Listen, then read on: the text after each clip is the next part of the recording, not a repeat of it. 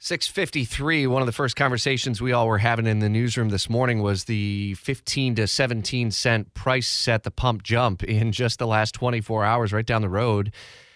We were at 311 just yesterday in some neighborhoods and already up near 330. And the news that developed over the last 24 hours, Saudi Arabia, Russia, OPEC nations announcing they're going to reduce output of supplies. WOKV's Kirsten Garris continues our live team coverage from Washington. What's behind the move and how the White House is responding? Good morning. Yeah, that's right. So many of us are starting to see gas prices starting to trickle back up after months of it being much lower, even as low as like $3.17 just a month ago.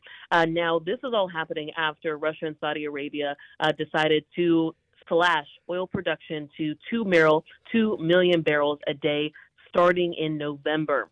Now, while this is happening overseas, this will impact us here at home because this will impact the global market for gas. So we will likely see gas prices start to trickle back up again.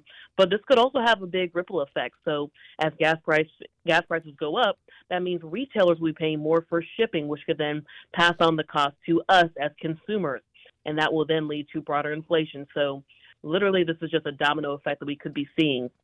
Now, in response to this, the Biden administration is pledging to release 10 million barrels more from the U.S.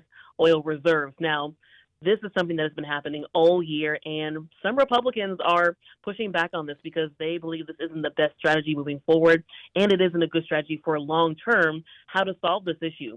Meanwhile, some Democrats are putting forth legislation that would remove U.S. troops and missile defense systems from Saudi Arabia and other areas in the UAE. So we're seeing different responses from Capitol Hill to this, but for now, if you're preparing to travel for the holiday season, get ready for likely higher gas prices. Yeah, White House saying OPEC's decision to cut production quotas is short-sighted, and of course it comes just over 4 weeks away from the midterm election, so a bit of an October surprise for some that are running for re-election. Kirsten, thanks.